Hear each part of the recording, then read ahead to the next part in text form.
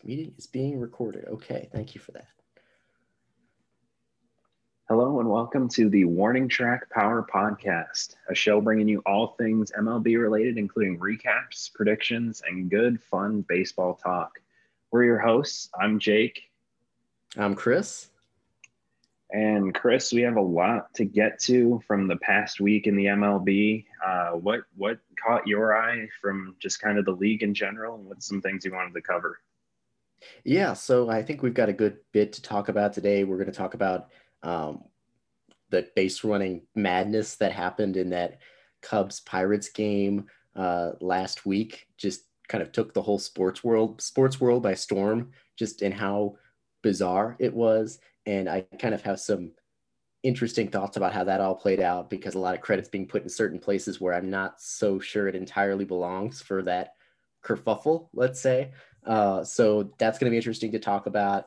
We're going to talk about the White Sox and the Cardinals. Those are our two main teams that we pay attention to. We're at we were at the quarter mark of the season. Now we're basically approaching the 1/3 mark of the season. So it seems like a good point for us to take a stop, take a second and evaluate where things stand. So we're going to go through MVP, Cy Young, Rookie of the Year, Manager of the Year at this point in the season, who each of us would award it to. And I think we have some agreement on that, but I also tried to mix it up. I think we'll have some little bit of a discussion debate with some of those names. So I think outside the box a little bit. Yeah, for sure. But we'll get to that. So one of the first things looking at this kind of this week in baseball, something that caught my eye right away is two particular outfielders on the Cincinnati Reds. The Reds are fourth place in the National League Central, 4 games under 500. They're not a team that really a lot of people are paying a lot of attention to, but I think pointing out Nick Castellanos and Jesse Winker, two guys that are 1 and 2 in batting average, leading the league, and they're both hitting for a ton of power, 25 combined home runs, 60 combined RBIs, and they're keeping that team afloat. Will they make the playoffs? Probably not, but I think those two guys deserve a lot of credit for keeping the Reds kind of in the conversation, even if they're kind of on the outskirts of it. Absolutely. Yeah, it's been an incredible season for both those outfielders who, I looked about a week or so ago, they looked like they had almost identical main stats for the season. You mentioned 1 and 2 in batting average in the National League in baseball, all of baseball, right? Entering play today. They're number 1 and 3 in OPS in the National League. So not only are they hitting for a great batting average, they're combining that with legitimate pop. And it's sort of an interesting story when it comes to Castellanos. He's been a player who's had some really impressive seasons, though he hasn't made any all-star teams, which did surprise me. And he's been a player who, for so many years playing in Detroit, he wasn't the big homer player that people thought he could be. Of course, the outfield is much bigger there. Then he heads to Cincinnati last year, and people expected, playing in that small ballpark, that he would really break out. It didn't really happen last year. He ended up hitting 225, but this year he really is putting it all together. It's been really impressive what he's been able to do.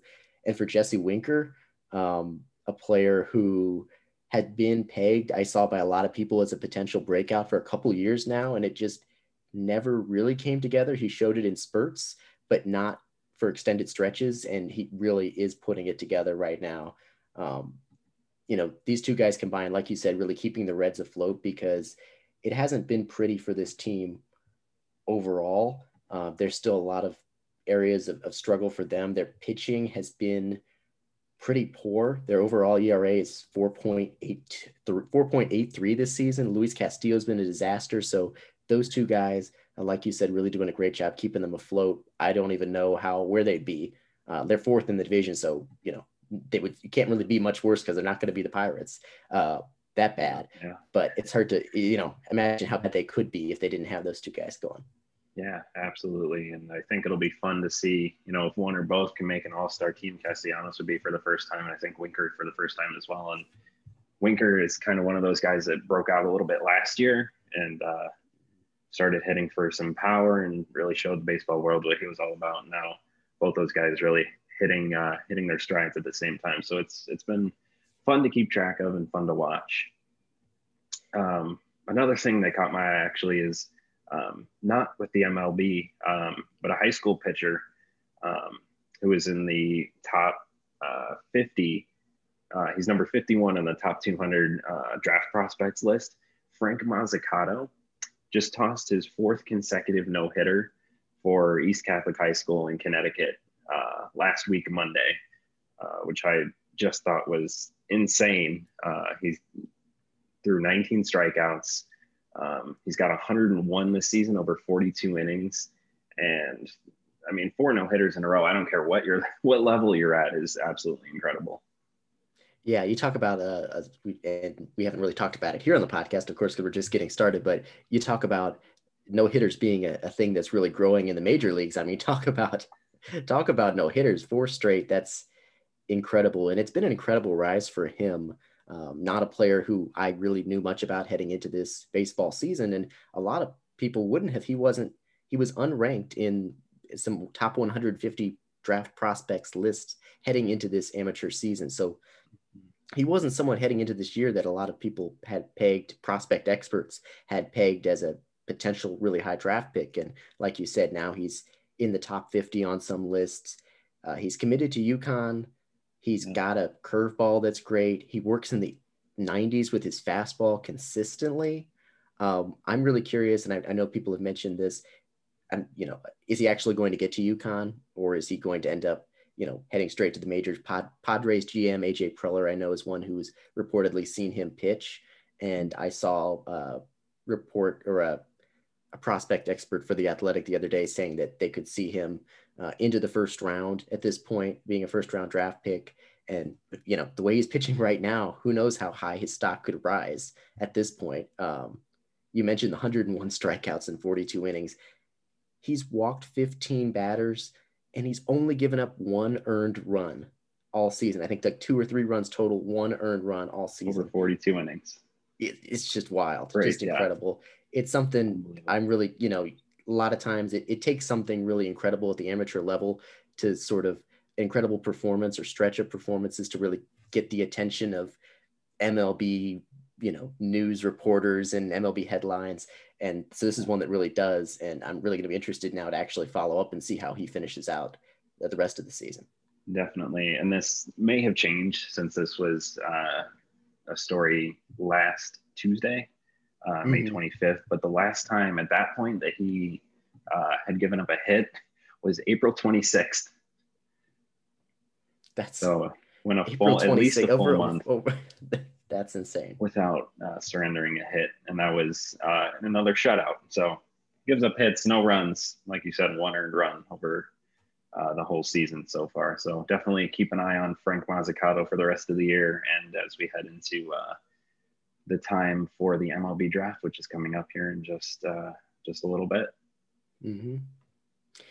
So now are you ready to talk about one of the big topics of just amazement and confusion and just chaos of the week? Absolutely. From that Cubs Pirates base running let's get into situation. Give us a recap, Chris. What exactly happened for people that somehow didn't see what happened in this with this particular play? Yeah, so when I first watched the play, I did not notice how many outs there were. I just was sort of, the hit the play button. People are talking about it on Twitter. I hit the play button. You see the Cubs have a runner at second base, Wilson Contreras, and they have Javier Baez at the plate. And there were 2 outs at the time. And Baez grounds it to the third baseman, who makes the play, routine play, throws it over to first, and the throw is just a little bit up the line. And so the first baseman for the Pirates, his name is Will Craig. He's not a experienced major leaguer. It's not a name. I don't even think he'd been in the majors very long this season when that play happened. So he has to come off the bag to get the throw. I don't even know if he had to come off the bag. Maybe he could have stretched, but you're at the point where, make sure you catch the ball. So he comes off the bag, catches the ball, and Baez is coming down the line toward him. And instead of going back to the first base bag and just tagging the bag because there are 2 outs, he decides, okay, I'll just tag Baez because he's coming right to me. And Javier Baez decides, I'm going to turn around and start running back to home, toward home plate. And so now they're just running back toward home plate. Meanwhile, Contreras is coming around from third. He comes around, he dives into home plate or slides into home plate. Meanwhile, the throw comes home, comes home from like 5 feet, because at this point, the first baseman is chased Baez all the way toward home. Throw comes home, safe at the plate. Baez is standing there calling Contreras safe and then realizes, oh, I have to run to first base. Runs to Because the first run base doesn't count. because If the he's run out at doesn't first, count if he gets out at first. And he decides he's gonna. I mean, obviously it's a confusing play, but he's calling him safe, like signaling safe. Oh, I got to run. So if the Pirates, I think it was maybe second baseman or shortstop, had gotten to first base to cover the bag properly, had backed up because it was, of course, players are moving around at that point. Then the throw down to first would have gotten Baez as a force out, and that run wouldn't have counted. But anyway, there's a race to the bag. The throw gets away. Baez ends up on second base, and the madness of that play is finally over. What did you think when you were watching that play, Jake? I was kind of with you. I watched the play and I thought it was wild. And then I realized there were 2 outs. Right. And all that Craig had to do was step on first base. But no, he did not do that. And even like thinking about it now, he at no point did he ever look like he was trying that hard to actually catch Baez to tag him. He was kind of just jogging at the same speed as Baez was back toward home plate, kind of half-heartedly flips the ball to his catcher to try and tag Contreras. Mm-hmm. And it was just seemingly a low effort play on Will Craig's part. And I don't know how much credit Baez deserves here. And I think you have some thoughts on that. I do as well. But what are your thoughts on where the credit's being placed and where the blame's being placed here? Yeah, I mean, I give some credit to Baez. I certainly give him some credit. He's been framed. I saw some, like national reporters saying, oh, maybe this was just a genius base running play from Baez.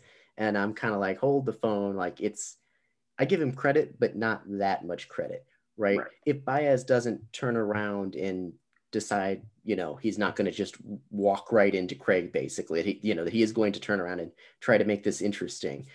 I give him credit for, not giving up on the play. He does try, like, there's something to be said for continuing to put effort into the play to potentially put your opponent in a position to make a mistake. Like Baez could have just walked up to Craig and basically walked into him, and then that would have been the inning. So absolutely, I do give him some credit for doing something that made it so that there was an opportunity for the Pirates to mess up, which then they did.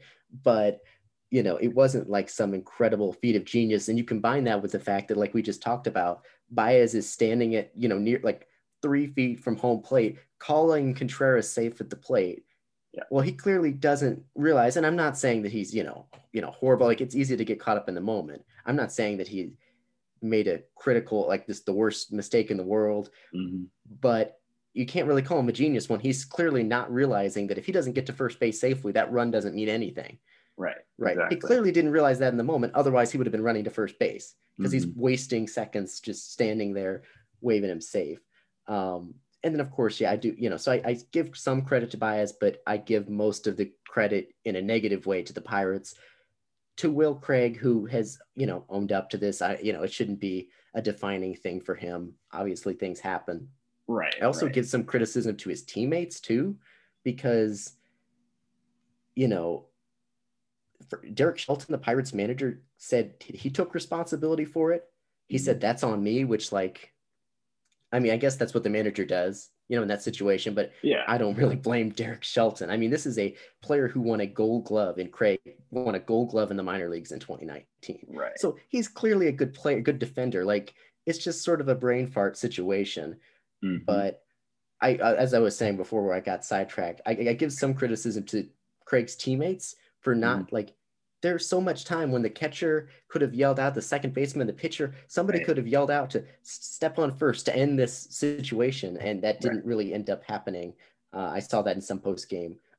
Tyler Anderson, the pitcher for the Pirates, admitted no one tried to help Craig out by yelling, go to first or anything of the sort. So anyway, there's a lot of different factors involved here. Craig messed up, not the end of the world. His teammates messed up by not helping him out there. Baez kept the play alive, but also messed up too. And the end result is just a very fun, chaotic play.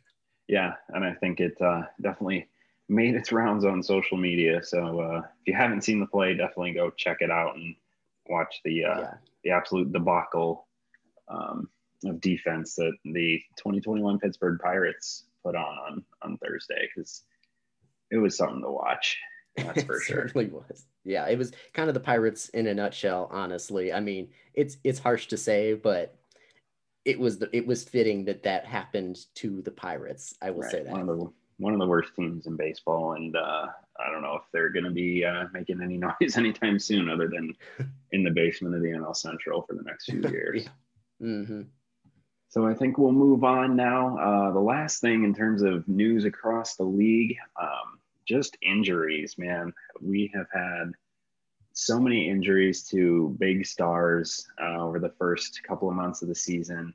But I think the one thing uh, on our list here, we have Marcell Ozuna. Yes, he's obviously injured, but he has now been arrested and will miss seemingly even more time than he was originally planned with his fingers injury. So, Chris, when you one saw the injury news for Ozuna and then saw the legal trouble that he was in, what were your kind of reactions to both of those breaking stories that happened? I think on back-to-back days. Yeah, it was pretty close together. I mean, the first thing was the injury. At that point, I had just, made a note of the injury as sort of one of the latest of a series of big name players who've gotten injured this season. And we always see a lot of injuries, but, at the time, my thinking was just sort of tying that into the idea of, keeping in mind that maybe some of this injury, this high amount of injuries this season could have something to do with the 2020 season being so short. Players didn't, especially when it comes to pitchers, who threw so few innings, and then now they're trying to, who like the league leader threw like 60 innings last year. Well, now players are already at 60 innings. And like the Right. fact that they didn't play a full season last year, factoring into the amount of injuries that we've seen this year. Now, Marcell Ozuna's injury, to be clear, is finger injury, where he fractured two fingers. That was a freak accident sort of situation. Right. He ran into Rafael Devers cleats. But there's just been a lot of players from Mike Trout, Trevor Mm-hmm. Story, Corey Seager, Zach Plesac fractured his right thumb aggressively taking off a shirt after I his saw start that. against the Twins.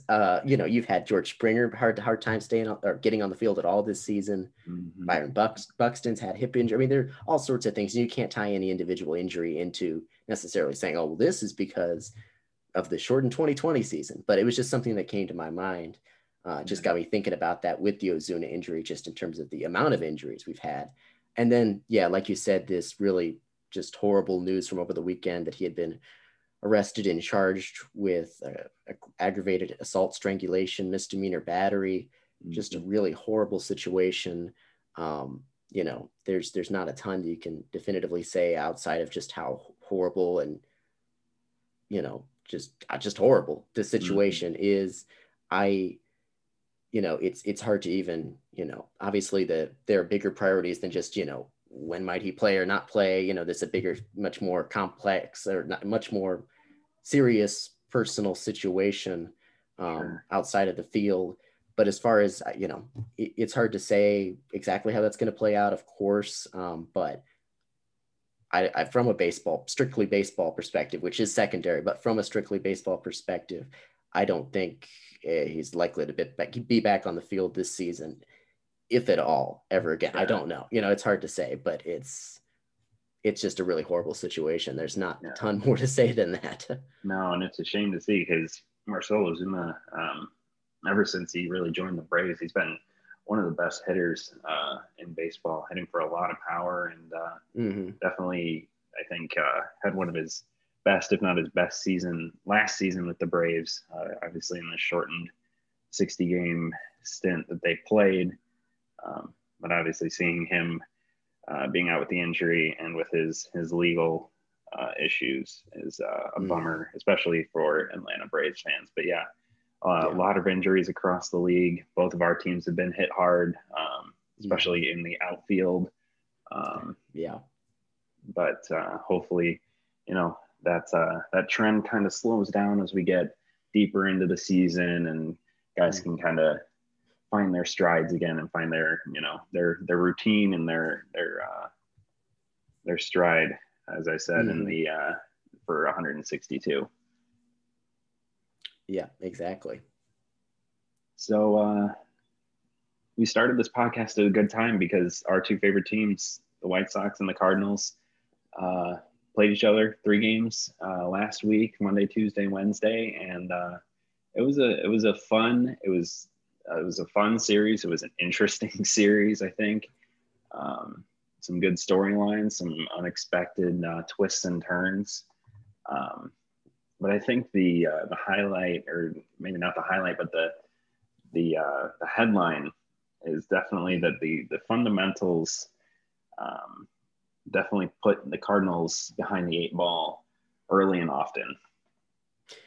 Absolutely. Yeah. That was I was really interested to see from the Cardinals perspective how they fare against a very good, likely AL Central winning White Sox team. And, the Cardinals, a team that has been known for its fundamentals largely for years now. The fundamentals really let them down, or they let themselves down by not practicing the fundamentals in that series. Cardinals dropping 2 of 3, the White Sox winning 2 of 3 in that series. We had just a number of just uncharacteristic errors from the Cardinals perspective, from Nolan Arenado to that very, the like 6-time Gold Glover, or I don't know if it's 6, but he's got a whole shelf full of Gold Glove awards. Yeah. Oh yeah. Platinum Glove, I believe, as well in there. Right. You have Gold Glovers like that making mistakes, and Tommy Edman involved, and just players who you don't expect to see make defensive miscues. And it just sort of snowballed in a couple of those games for the Cardinals, including in that Giolito Flaherty start. Yeah. 7 errors for the Cardinals over the 3-game series, including 3 on that Tuesday night game, which featured Lucas Giolito and Jack Flaherty, former high school teammates at Harvard Westlake in California. And I think, in my head, I had that matchup going one of 2 ways. The first being, a 0-0 pitcher's duel into the 8th or 9th inning, both pitchers absolutely dealing, wiping hitters out, and the other way is the way it ended up going, but not exactly the way I thought it would end up going. And that was one pitcher just absolutely blowing up and, giving up hit after hit and run after run. And that kind of happened to Jack Flaherty, but it definitely wasn't his fault really at all. Like we've been talking about, the defense kind of failed him. And I think it was definitely the worst showing in that game as far as Cardinals defense goes. And it's a shame that it happened during the marquee pitching matchup of the series. Yeah, absolutely. That was a shame. That was a situation where it certainly wasn't Flaherty's best start of the season, because he was giving up so much contact. Sure. But at the same time, in normal circumstances, those plays are made. This is a completely different ball game, and maybe the White Sox end up winning by a run or 2, and it's a relatively low scoring game. It still wasn't a dominant Flaherty start, but it certainly wasn't you look up at the score and you think, wow, Flaherty must have just had a horrible day. Well, no, he had a mediocre day that the defense turned into a horrible day. Sure. Only 3 earned runs out of the 7 he gave up. So, right. Not an entirely awful start. Like you said, he didn't have his best stuff, but, definitely was not, should not shoulder the brunt of the blame, I don't think. Right. Absolutely. And then we had, of course, in that, was it I'm blanking. I think it was the final game of the series, right? The hat situation with Joe West confiscating Cardinals reliever Giovanni Gallegos' hat, and then eventually Mike Shildt, Cardinals manager, got ejected. The hat was confiscated because there was something on his hat. Joe West says you need to switch hats. Apparently Gallegos didn't have any problem with switching hats. Mike Shildt was upset. He got ejected, and it became this bigger thing because after the game, Mike Shildt gave basically like a 10-minute sort of rant, if you will, about what he perceived to be a much bigger issue in baseball, about how MLB is trying to police pitchers using foreign substances, and basically him criticizing a lot of MLB's enforcement of like, you need to, there are different levels to this. You need to go after the people who are really breaking the rules, and you need to be consistent with enforcement. And if we're going to take away hats every time there's something that somebody sees, it's going to like, we're going to check every hat. Like, how is this going to play out? So this is an interesting situation because it's not completely black and white. Like, what were your main thoughts on how that all played out? Are you okay with how it all played out? Do you think there's like a bigger issue at play here? Oh yeah, absolutely. Mm-hmm. I think it was bizarre. First of all, Yeah. I think that MLB definitely has a problem on its hands. The spin rates are higher than ever. Strikeouts are outnumbering hits for the first time ever, I think. And it's just, offense is way down. It's like the lowest batting average as a collective, as a league, in years, decades, maybe ever. I'm not exactly sure. Mm-hmm. But yeah, I think MLB definitely, their enforcement has been spotty at best to this point.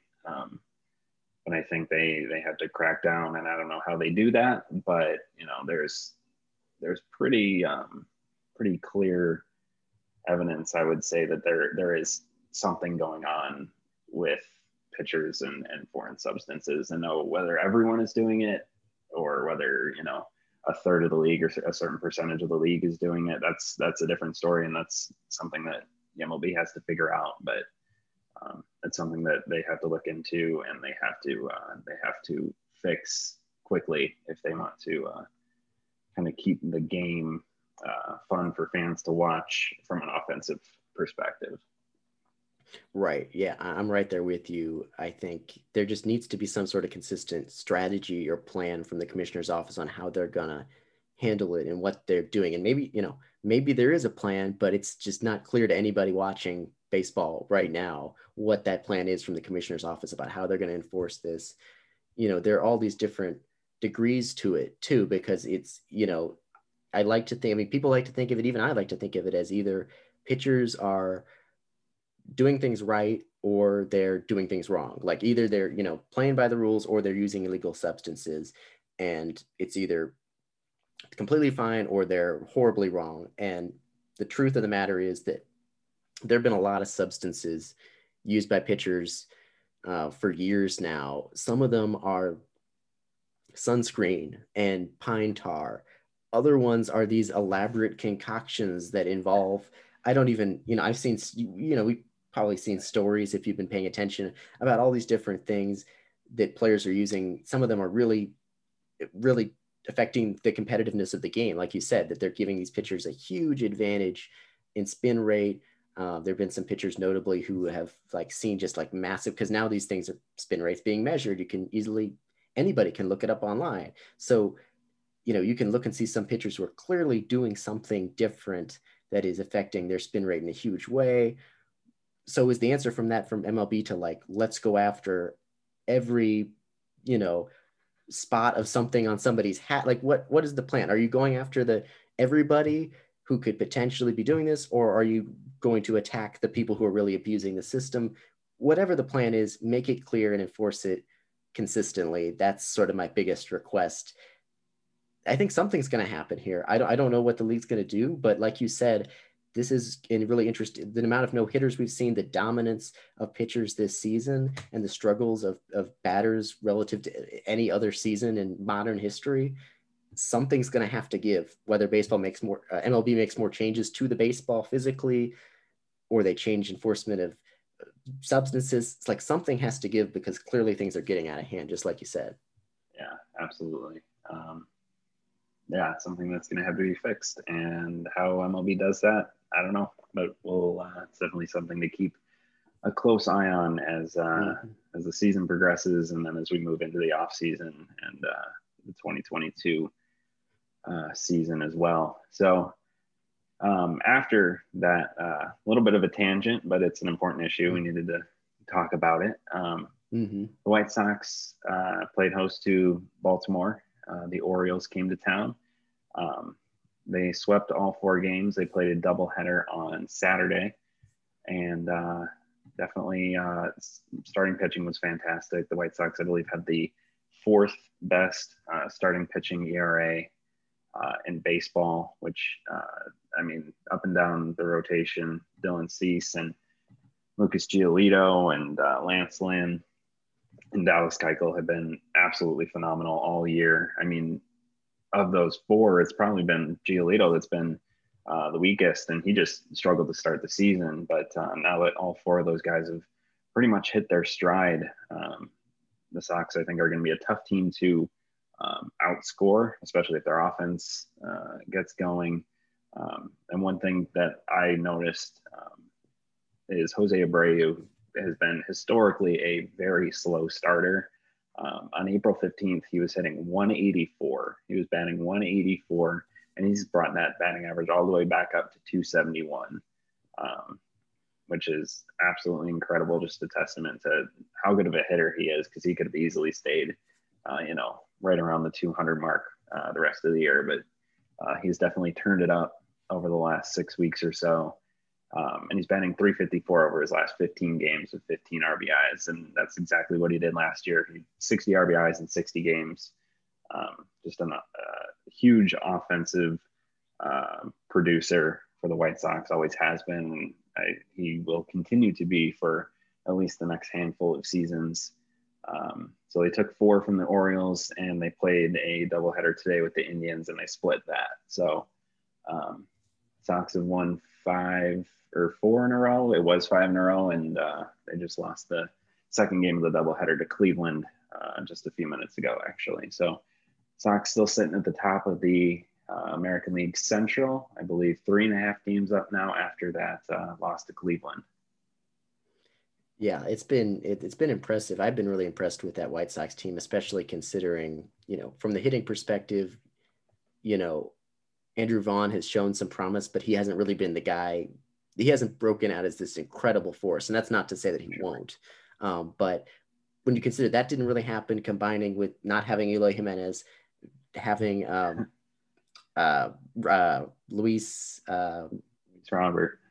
Robert, thank you. Blanking there. Having those 2 all-star caliber outfielders out of the lineup. Yeah. For basically, for Jimenez the whole season, and Robert, is basically gone for, he's not going to be around for the foreseeable future for them with an injury. It's been impressive what they've done. Like you said, Abreu, a big part of that, backing up that MVP season, leading baseball in RBI. And then that starting pitching, that rotation, I thought they would be good. I really thought the addition of Lance Lynn was huge for them. He's been incredible. Rodon, this is really legit. It wasn't just the no hitter. He's got a 1.98 ERA. Right. And that's the one guy I didn't mention. Right. He's arguably been the White Sox best starter. I mean, obviously the no hitter, like you said, but yeah, the ERA under 2, it's been one of the best stories, I think, for the White Sox, especially coming from being non-tendered in the off season. Bring him back on a 1-year deal, see what he can give you. And he's had a complete renaissance, I think, and just turned himself into one of the best pitchers, not just on the White Sox, but in baseball. Yeah, absolutely. It's an incredible story. Considering that, he could have, they signed him to a 1-year deal. It looked like his time with the team could just be up. And then they say, oh, we'll bring you back for 1 year, see what happens, without any sort of even guarantee of a rotation spot. If I remember right. And then he ends up doing this. It's been incredible. And the fact that they could be so good as a rotation, despite the fact that, I mean, if you would have told me right now that, Keuchel and Giolito have both been good. Giolito's been turning it on, but he wasn't off to the best start. If you tell me the White Sox, Keuchel's ERA still sits at 4.53 and that Giolito's is kind of in the high 3s, that you would tell me, okay, those 2 guys, they've been fine, but not stellar all season. Right. That they would be that great as a rotation, I would have been very surprised. But then you say, okay, well, Rodon, Lynn, Cease, they've been just incredible. And then you've got, Giolito and Keuchel getting it going. So given how bad the Twins have somehow managed to be this season, I think Cleveland's been more or less what we expected. Like their pitching's very good as it always is, but I don't think it's enough to overcome how bad that offense is. Like though, even despite all these injuries, like the White Sox just have like a basically 5 game lead in the Central, and you said 4.5, yeah, 4.5 game lead in the Central, Yep. and they need to perform. Like they can't, lollygag, but their run differential is plus 82. Every other team in the AL Central has a negative run differential. It's pretty crazy. It is, and then you add to that just lockdown bullpen. You got Michael Kopech making some spot starts coming out of the bullpen. Unfortunately, he just went to the injured list with a hamstring strain, so hopefully he won't be down for too long. But Liam Hendriks has been phenomenal in the month of May after he had a slow start as well. Garrett Crochet has been really solid. Evan Marshall, just name a guy out of that bullpen, and he's absolutely capable of getting lockdown, shutdown innings for the White Sox. Absolutely. So how about how did the Cardinals fare after dropping 2 of 3 to the Sox? They fared pretty well. They went to Arizona to take on the Diamondbacks in a 4-game series, and it was what they needed. It was a good opportunity for them against a not very good team at all in the Diamondbacks for them to kind of, not that they had completely gotten off track, but to sort of right the ship a little bit. It wasn't a horrible situation that they were in, but they were able to take advantage of the situation that they did get to go play the Diamondbacks after that. They won the first 3 games. Offenses looked pretty good. Tyler O'Neill, coming off the injured list for the Cardinals, the left fielder for them, has been really impressive. He homered in 3 straight games upon his return from the injured list. And I saw a stat prior to that 3rd home run, so the stats probably even gotten better. Prior to him hitting that 3rd home run in a row, in this 3rd day in a row after coming off the IL, he was 2nd in baseball in fewest at-bats per home run. So his home run rate in terms of how many homers he was hitting per at-bat was trailing only Fernando Tatis Jr. So I'm thinking this guy's looks like he might finally be having that breakout. He's not a rookie. He's been around a couple of years now. I think he's 25, and he's really putting it together for them. I think, it would really be good to see from the perspective of, it's become a storyline now, how many Cardinals outfielders are not performing with the team. They're letting go of them, and then they're performing elsewhere. Adolis Garcia this year with the Rangers, but of course, Randy Arozarena was the big one. Guys who they gave up on, who then find other teams and find success. So it'd be nice to see a guy who they stuck with in O'Neill, who actually does pan out and who doesn't continue to struggle, and then they move on, and then he finds success elsewhere. So hopefully that it continues for him. It's not going to be this great, but he can continue to be a producer for them. Meanwhile, you have Wainwright and Yachty somehow continuing to get it done at the rate that they are. Entering yesterday, Molina leading all NL catchers in RBI. Like, he's like, I don't know how this continues to happen for both these players, how they're continuing to produce at this level. It's kind of comical at this point, but they've really continued to be key contributors for this Cardinals team. They won the first 3 against the Diamondbacks. They dropped the finale, which wasn't a big deal, except for the fact that I saw some things that were concerning: the defensive miscues and the bullpen issues. Their bullpen, in terms of, their relievers, stranding runners on base, has been horrible. Like, they continue to allow so many inherited runners to score, and they only have like 3 relievers they can depend on, or maybe even like 1.5 relievers they can kind of depend on, which is a big contrast to the White Sox. So that's something I hope they address in the next couple months. It is something they can address heading into the trade deadline. Adding a middle reliever is not hard to do. Like, there'll be somebody they can get, but it's something I have my eye on. Right now they're tied with the Cubs now at 30-23. So the Cubs have been on an impressive run here of late. I still think, I'm still pretty comfortable with where the Cardinals are, but they're not going to be in a position like the White Sox where they can potentially be in a position to sort of coast for a while. And I don't mean coast as in take it easy, but have a comfortable lead for weeks at a time and have a rough patch and not fall to third. Like, they're in a little bit more of a comfortable position, the White Sox are, because of how that division's played out. I don't think the Cardinals are going to ever be in a position this season where they build a really comfortable lead, over, all three of the Cubs, Milwaukee and Cincinnati. But, 30-23, that's all right. We'll just have to see how it plays out moving forward. Reasons to be optimistic. Arenado's been great, but reasons to be concerned, defense, bullpen are the big ones for me. Yeah, definitely. No, it's definitely going to be a fun race in the NL Central. You got three teams within a game and a half of each other. So I think that'll definitely be one of the most fun races to watch as we head toward the midpoint of the season. And speaking of Nolan Arenado, did you see that home run he hit on that pitch? It was, I don't know, a foot and a half inside.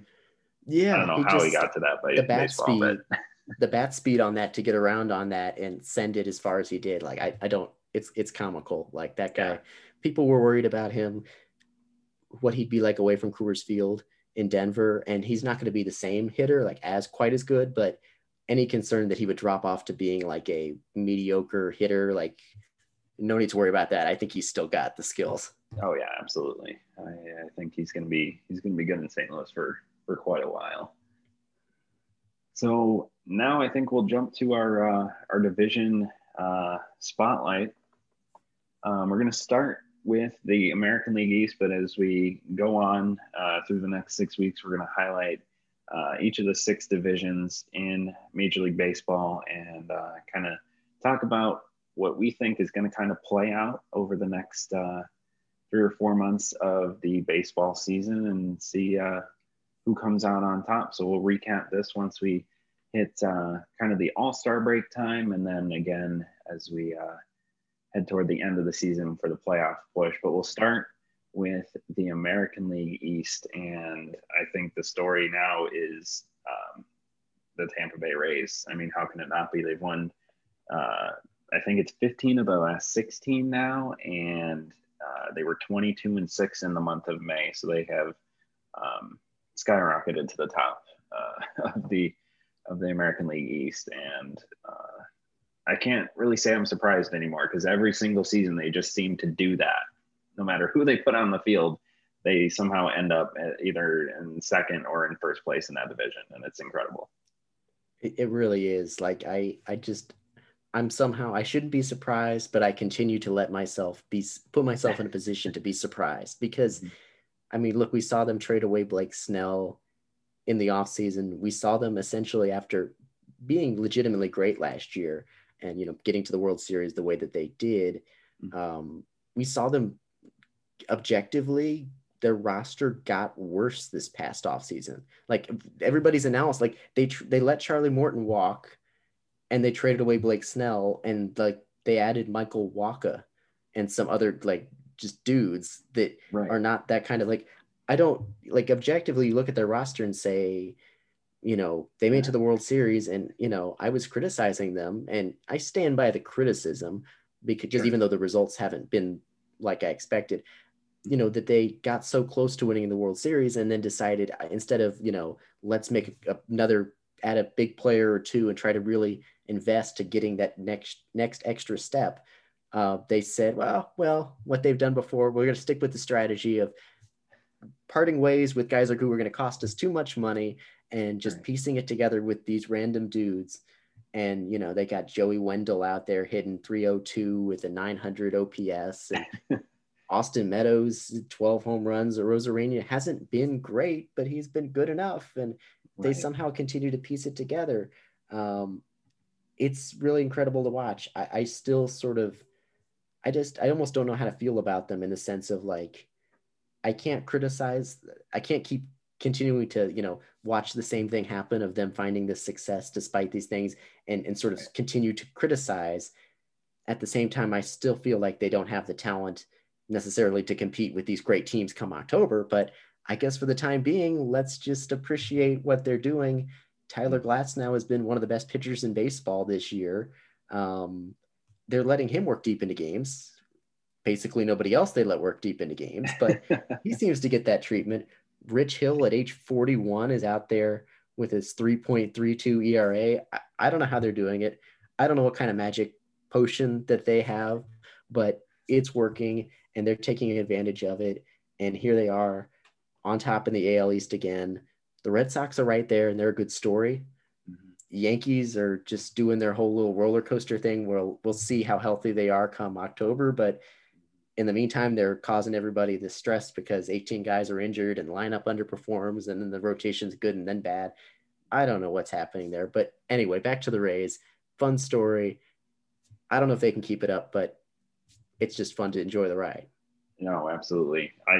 I'm convinced there's some kind of magic associated with Tropicana Field. I don't know what it is, but if it keeps working for them, by all means, let them do it. Let them keep surprising people. It's fun every year, regardless of who's out on the field. But yeah, I think Tampa Bay is obviously the favorite. They're red hot right now.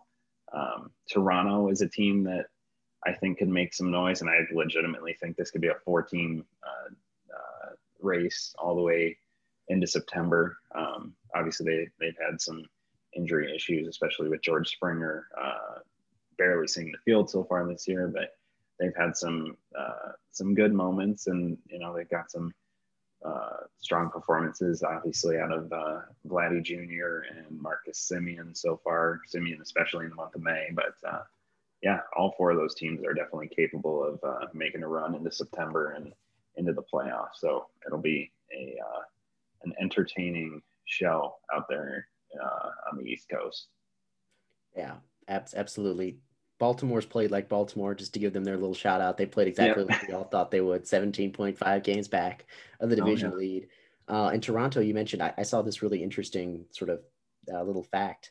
The Blue Jays went 15-13 in May, which is, a couple games above 500. It's not fantastic, but it's good, solid. And their deficit in the division went up from 3.5 games to 6. So that's just rough. I mean, they've been banged up. They've been without Springer, and they still go 15-13 in May, and that's certainly respectable. And yet, their deficit in the division just increases 2.5 games. So right, yeah, it tells you how competitive that division is going to be. I think the Blue Jays will be better, in that lineup with Vlad's breakout is a real threat, especially when I get Springer back. Who knows what that rotation, they did not invest in that rotation enough outside of Ryu. So who knows how that's going to play out, but right. I'm right there with you. We could have a 14 race, and hey, maybe one of these years, the Yankees struggles will actually come back to bite them and they won't make the playoffs. I don't know. Like we saw last year, they go on this little roller coaster ride of the panic for a while, but then it was like, okay, they made the playoffs and their guys were healthy then. So who cares how they got there. Right. Maybe one of these years, especially because we don't have the expanded playoffs this year, maybe the amount of injuries and the, struggles, some of how much money they have invested in a couple guys who can't stay healthy will actually come back to bite them. I don't know.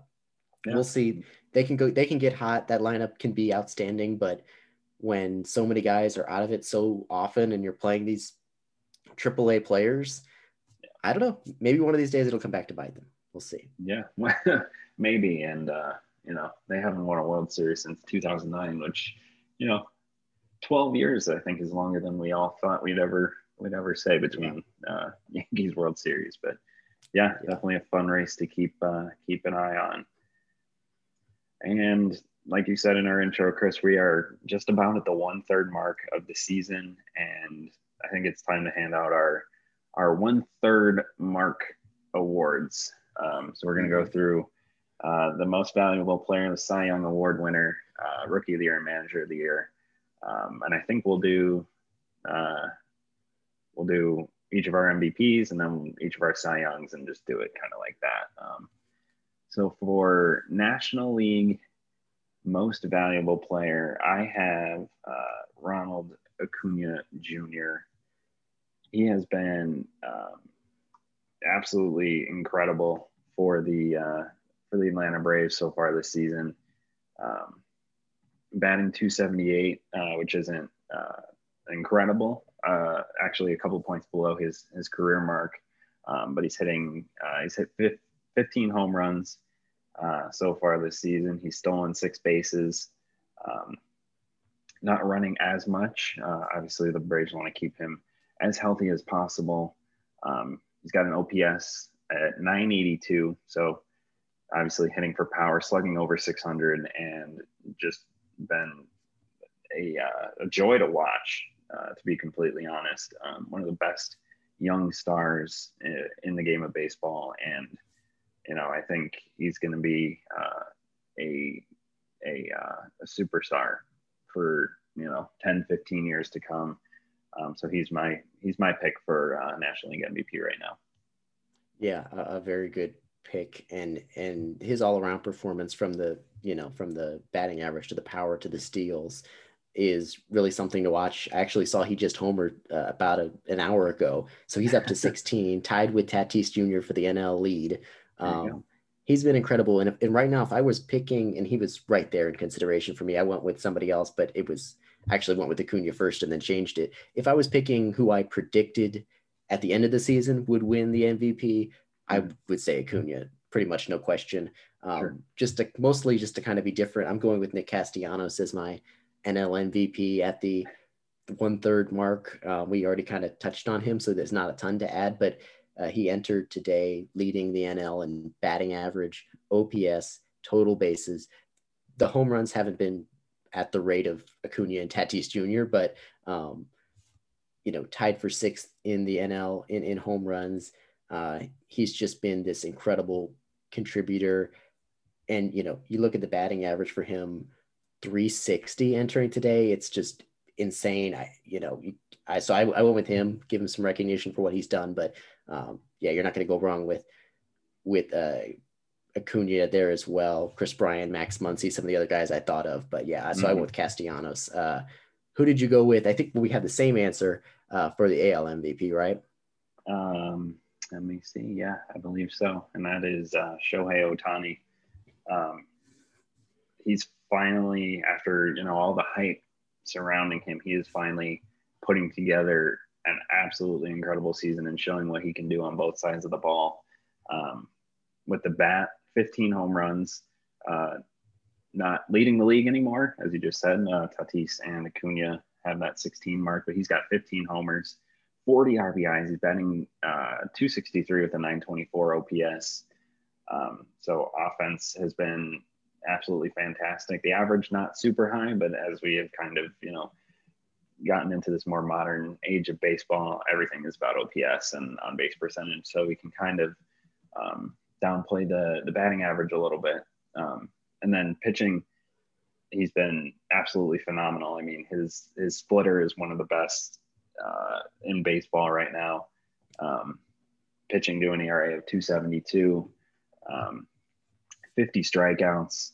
Walks a little bit of an issue. He's got 26 walks, so keep an eye on that. But other than that, he's literally hit 5 times more home runs than he has allowed this season. He's only allowed 3, and only allowed 11 earned runs over 36 and a third innings. So when you talk about most valuable, I think you can make the argument that Mike Trout is no longer the most valuable player on his own team. I think that's a fair, that argument is definitely there. And I think it can definitely be made. I think you hit on most everything I was going to say with Ohtani. I will say, after the amount of injuries, that he's played through and that he had Tommy John, this was sort of the year where, like, is this going to work for him or not? This whole being this two-way star. I mean, we know he's incredibly talented. We knew heading into this year that he could be a great DH, that he could be a great pitcher, but this was sort of, and I don't want to say it was the absolute last chance, but there's been a couple years go by now with these injuries where, this is kind of a last, one of these last chances. Like, is he going to be able to put it all together consistently? Definitely remain put healthy. Up or shut up here. Right. Yeah, exactly. Yeah. Just like that. And he's really done that. You mentioned some of his marks. I mean, striking out over 12 batters per inning. His ERA is low. He's, just outside of the top 5 in the league in OPS. And I think the one thing I'll just add with him when it comes to value, just like you said, is that, I look at wins above replacement is a big stat for, value, evaluating players, their WAR value. And it's actually a situation where I don't think that does Ohtani justice to just look at WAR, because you can look at, his offensive value and you can look at his pitching value, and you can just combine them together and say, well, this is his WAR value. This is how valuable he's been. But that doesn't really, I think, he's such a unicorn in that that doesn't really encapsulate the value he brings to the team, because those two things are coming from one roster spot. And that's something we just don't see. Like, you can say, okay, he's been this much more valuable than the average pitcher, or this much more valuable than the average hitter. But those stats aren't really considering that the person's also doing the other thing. Like, and it's only taking up one roster spot. Like, you can say, okay, well, if you had two players on the roster named Shohei Ohtani, and one was the hitter and one was the pitcher, those are their contributions. But you're getting that out of one roster spot. Yeah. And I'm really curious to see how this all, can he keep this up? I think it's a situation where, as long as his overall pitching numbers look good, there's no collapse there, and that he continues to be an impact hitter, whether or not his average at the end of the day is 260, sure, whatever. I don't think it's going to matter. I think that he'll get the award unless he, gets hurt, knock on wood, or is a complete drop off in one or both of those sides of the game. I think there's a good chance he ends up the season as MVP. It's just incredibly valuable. I think you're right about, you can make that argument, for Mike Trout, because of the value that he brings on both sides of the ball, for sure. Yeah, absolutely. So Cy Young in the National League, obviously Jacob deGrom is the easy pick. So, he's been incredible. He missed a few starts with an injury, but he's got an ERA still under 1. So he's always, a popular and probably going to end up being the deserved winner of this award. But I really like what Brandon Woodruff has done this season. Yeah. He second in baseball in ERA behind deGrom at 1.27. He is leading the league in WHIP at 0.69, which is insane. 71 innings. He's walked only 16 batters, allowed just 33 hits, and he struck out 83. So, I mean, he's leading the league in ERA plus at 3.19. It's, you can't perform much better than that as a pitcher, from all aspects, from your control to your pitches just missing bats. It's been really fun to watch, and I think he's one of the most probably underrated still pitchers in baseball at this point. But yeah, I think it would be a really fun story if he was able to maybe, if not win the National League Cy Young, maybe at least challenge deGrom for the award come October, November. Yeah, absolutely. We talked about the two-headed monster that the Reds had in the outfield in Winker and Castellanos, and the Brewers really have a two-headed monster in the rotation, and Brandon Woodruff and Corbin Burns. Burns, yeah. I always blank on the second name when I'm ready to. So yeah, according to I talked about WAR a second ago. Sure. Baseball References wins above replacement value has Brandon Woodruff entering today as the most valuable player in the majors. Wow. Any player, hitters, 3.7 is his wins above replacement value entering today, which was ahead of every other player in Major League Baseball. His combination of, and deGrom, obviously he's, still the best pitcher in baseball. I don't think that's really a debate. There's no need to, get into that. But I think the only reason why he's not high on that list because he missed a start or two, sure. And that's why that is what it is. But Woodruff has just been incredible. The ERA, like the performance has been legitimate. I mean, not that he's going to post a 1.27 ERA or whatever it is, but he's been legitimately great. He's pitching deep into games, and it's been outstanding to watch. I did see that I saw this stat that since the start of 2018, there have been just 4 pitchers in the National League who've had an ERA under 3 and strike out 10 plus batters per 9 innings. Jacob deGrom, Max Scherzer, Walker Buehler, and Brandon Woodruff. He really is associated with if you're Brandon Woodruff, yeah. right? Yeah, absolutely. I mean, 3 the best pitchers in baseball, and then it's time to consider Brandon Woodruff right up there as well if you haven't already. He pitched to a 1.07 ERA in May. It's been stellar. Yeah, super fun to watch. And obviously, you mentioned Corbin Burns, who had that incredible start to the season where he struck out I don't know what it ended up being, like close to 50 batters before he walked anybody. And then he spent some time on the injured list, obviously. But yeah, if you're playing the Brewers anytime soon, you definitely want to try and avoid those two guys in their rotation. But we'll move to the American League.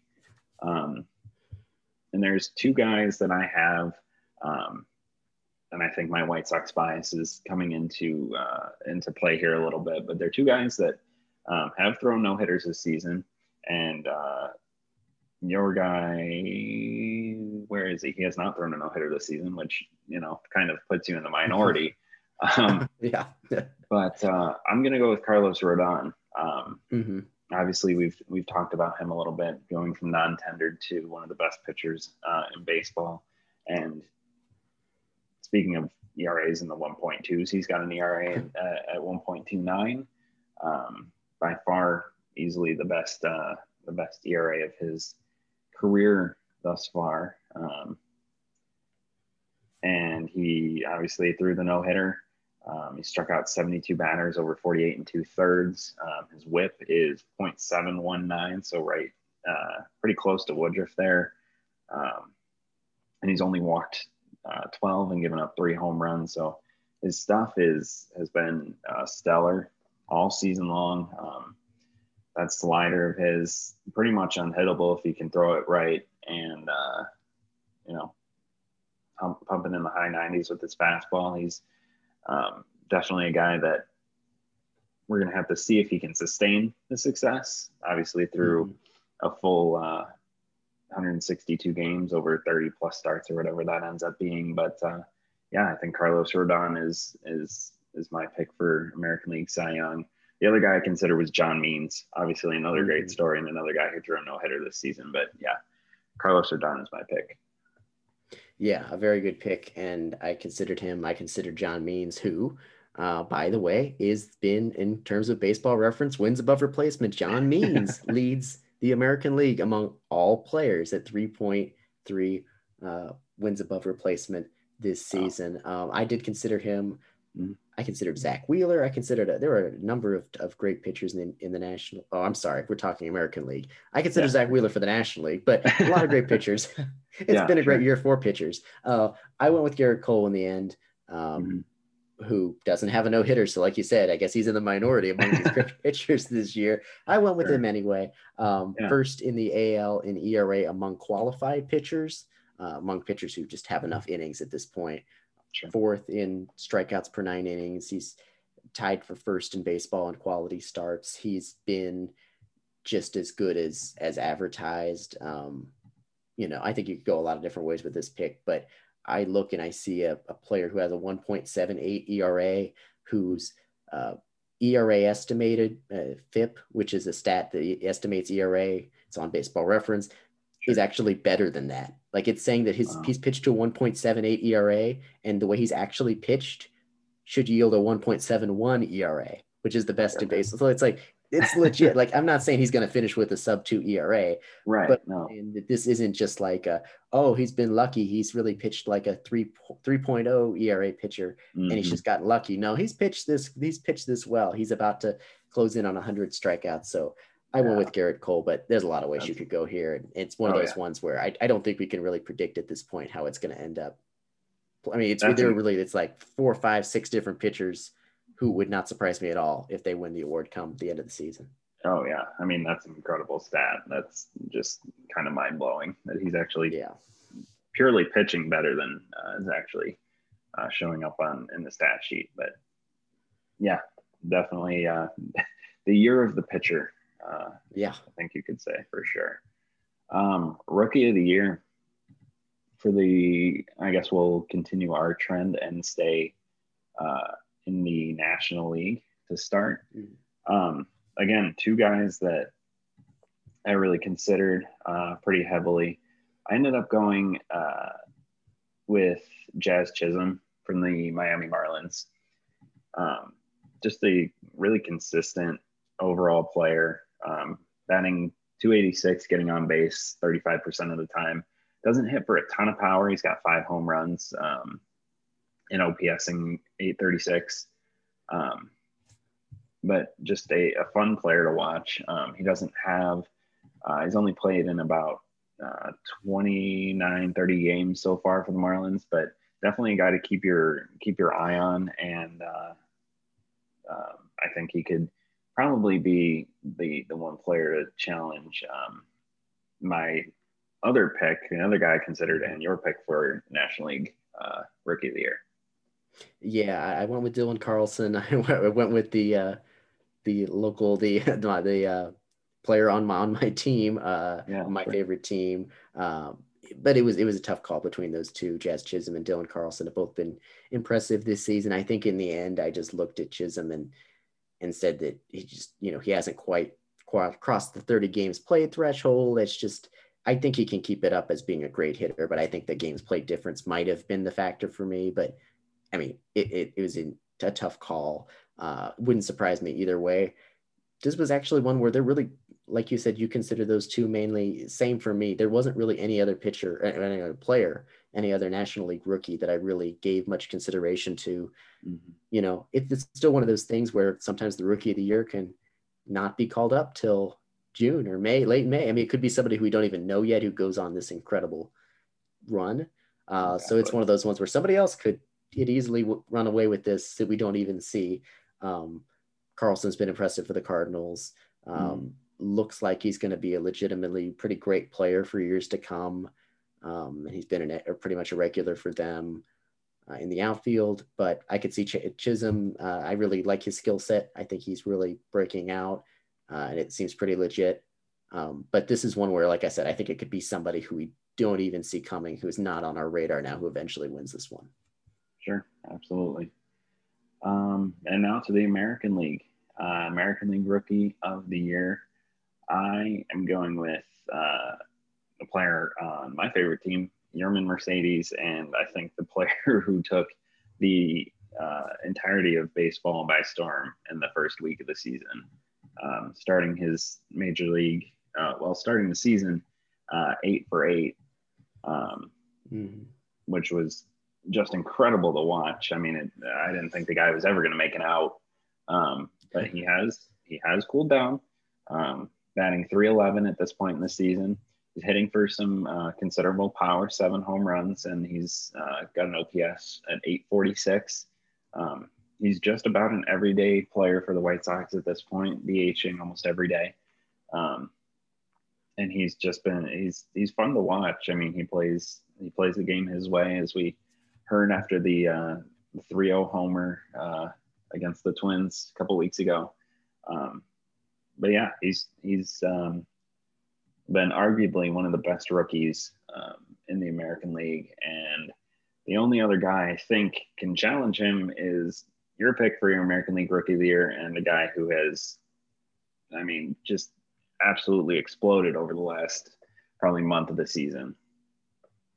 Yeah, I went with Adolis Garcia of the Rangers, and and then another 2-player race where I could see it going either way. My first thought was Mercedes, and I think that's a great pick, a very valid pick. He's been incredible. I mean, even considering Mercedes has taken a step back at the plate in recent weeks, he's still hitting .320 on the season, which is crazy. Both these guys, Mercedes and Garcia, were both players who I don't think a lot of people were picking for Rookie of the Year heading into this season. I mean, Mercedes was not a guy who was supposed to be an impact player for the White Sox this season. I don't think, right? No, I mean, I'm right. Definitely not. And he would have not had a roster spot probably if it wasn't for Eloy Jimenez going down during spring training. So, right, yeah, he wouldn't have even gotten that opportunity. And Garcia was a player who hadn't hit a single home run in the majors. He's 28, so this is not a 22-year-old hotshot prospect. This is 28 now. So neither of these guys were expected to be big time picks for Rookie of the Year. I went with, as I mentioned, Adolis Garcia. He's tied for the MLB lead in home runs with 16. I looked at the list I pulled up the stats for all rookie hitters, and the player who's second in home runs among rookies has 8, and Garcia has 16. I mean, it's like he has double the second place rookie in terms of home runs. It's pretty crazy. And he's hitting .286. So it's not like it's I kind of thought before I looked at Garcia's stats that it might be like a big power with a 240 batting average. And Sure. maybe that's where it ends up. I wouldn't be surprised if that's where it kind of ends up at the end of the season. But right now he's hitting almost 290. So he has 6 stolen bases on top of it. It's been really impressive. He's been a breakout star along with Mercedes. So he's my pick. Neither guy, something I saw coming. And it's going to be interesting to see if they can both keep it up. Yeah, absolutely. And so we'll keep an eye on that rookie of the year race. Definitely two horse races, I would say at this point. But obviously, you got call ups that happen all throughout the season, and just guys that get extremely hot. And we don't know if we haven't even really seen the potential 2021 rookie of the year in either league. Mm-hmm. So, manager of the year. This is definitely an award that I considered a lot of guys in both leagues. But I ended up going in the National League with Gabe Kapler, manager of the San Francisco Giants, and what a job he has done in a division that we thought was going to be a 2-horse race between the Padres and the Dodgers. Right now, on May 31st, 2021, the San Francisco Giants are in first place in that division by a half a game over the Padres. And I don't know. I mean, it's an odd-numbered year, so I don't know what the Giants think they're doing. I don't know if they're allowed to. Division. Are they allowed to be successful in an odd number year? I don't know. I think they're rewriting the rule book on that one. Yeah. But they're 34-20, sitting at the top of the NL West. And with the best record in the National League, actually, now that I look at it. Yeah, getting great production out of Buster Posey. He's having a kind of a rebirth, kind of the year of the old catcher, if you include Yadier Molina in that as well. Mm-hmm. But yeah, it's just been crazy to watch them, kind of overtake the Dodgers, overtake the Padres, and sit at the top. And who knows if they'll end up there. But at this point, I think Gabe Kapler deserves all the recognition in the world for getting his team to arguably the top of the hardest division of baseball. Yeah, absolutely. It is a weird division to look at because you look at 3 teams at the top of that NL West division, and it's the Giants, Padres, and Dodgers, all with really great records. I mean, the Dodgers are the 3rd place team, and they're still 31-22. And then you look at the 2 teams below them, and they're just absolutely dreadful. I mean, it's 3 great teams and 2 just horrendous teams in the Rockies and the Diamondbacks in that division. But yeah, I'm right there with you. I went with I went with Gabe Kapler as well for my pick for NL Manager of the Year at this point. I kind of think with these, right or wrong, the way this usually works out for Manager of the Year is you look up at the standings, you say, okay, what team sort of overperformed expectations the most?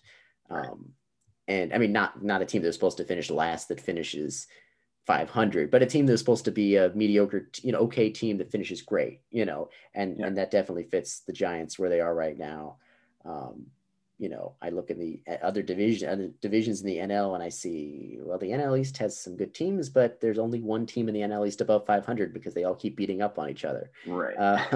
And I don't think the Cubs, the Cardinals that's really clear that there's somebody who needs to be Manager of the Year there. So yeah, I think Gabe Kapler makes a lot of sense. And so he's my pick as well. I consider Chase Tingler in San Diego because they've dealt with a good deal of injuries, and the Dodgers have too. But yeah, I think Gabe Kapler's the call, which is quite an interesting thing. We'll see if that lasts. I mean, both for the Giants being up top of that division, I don't think that's going to last. But even if they finish 2nd or 3rd in that division, even if they finish 3rd, it could still be Kapler for Manager of the Year. That wouldn't shock me. Yeah, absolutely not. And then American League, we got a couple of guys that I considered here. And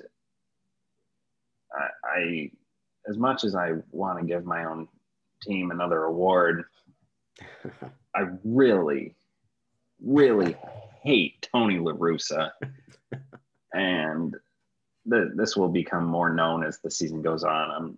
And as we get further into this podcast, I'm sure there will be many, many more incidents where I can freely express my hatred for La Russa, but that's neither here nor there. So he's not my pick. My pick is Alex Cora for the Boston Red Sox. Another guy that I had some issues giving an award to, given his involvement with the 2017 Astros and then the 2018 Red Sox. But I think just from purely a managerial and team performance perspective, he is definitely, and the Red Sox are definitely the team that have, like you said, overperformed expectations. They're sitting 11 games over 500, probably good enough for first place in most divisions if it wasn't for the Tampa Bay Rays winning 22 of their last 28 games. But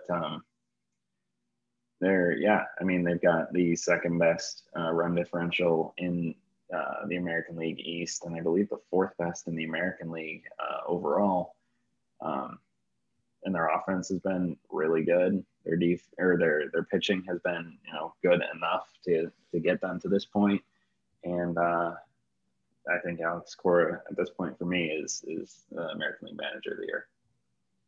Yeah, I'm right there with you. That was my pick as well. I'm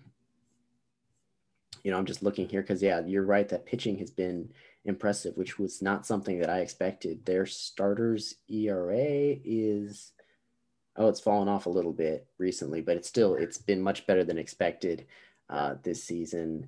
I went with Alex Cora as well. I will say, I'll put it on the record now that I'm not saying that I would support this by any means, but if the White Sox win the AL Central, I think Tony La Russa is going to be AL Manager of the Year because of the storyline and the injuries, and it's him and all these things. No. I'm not Which saying is fair. I could see that I'm happening. I just don't want it to. I don't want him to get the recognition, and it's going to make my brain explode at one of these points. But I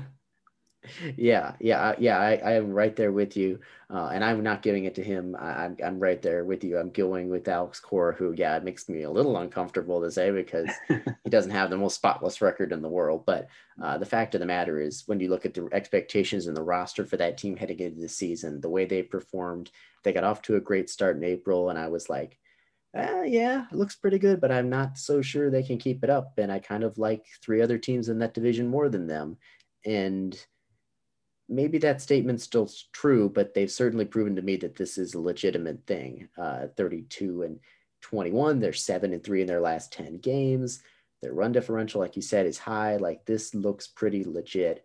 Xander Bogaerts has been incredible, and you've got, JD Martinez has bounced back, and you've got Devers. The middle of that lineup is really talented, and when your pitching is actually been okay, which is for them, like, that's all nobody was expecting great pitching, given they're still without Chris Sale and things like that. But it's been respectable, and that offense, the middle of that lineup's been great. It looks pretty legit. I am starting to think, though, we might have to give Kevin Cash some credit, despite some. He's also not a guy who I have respect for. He is a guy I have respect for, not a guy like him, like, super thrilled about everything he's done in the past. But yeah, got to give some credit to what he's doing with that team too. But long story short, Alex Cora, I'm right there with you. Yeah, sounds like some moral dilemmas in the American League. You got a guy with the Astros, an 80-year-old, barely there, has been, and Kevin Cash, which we all know about Kevin Cash. So, definitely keep an eye on those teams at the top of their divisions or near the top of their divisions as of right now. All right, and that's all the time that we have for episode 1 of the Warning Track Power podcast. Lots of good stuff today, and we'll definitely keep our eyes closely paying attention to all things MLB, so we have more to talk about next week. Keep an eye out for anything crazy that happens in the world of baseball, major league or not. And Chris, you have any parting thoughts? No, we got another good week of baseball on here. I'm particularly interested in the Cardinals playing the Dodgers to see how that pans out, and then we've got some interesting weekend series on tap this weekend. Dodgers Braves will be interesting. Nationals, Phillies, Red Sox, Yankees we got coming up this weekend, and a situation where the Yankees are a bit in free fall right now. Still good record, but they got to get it going. So definitely some interesting series to watch as this week continues. Yeah, lots to keep our eyes on, and lots to be interested in for the week to come. So thank you so much for listening. This is not a video podcast, at least not yet, and we will talk to you all next week.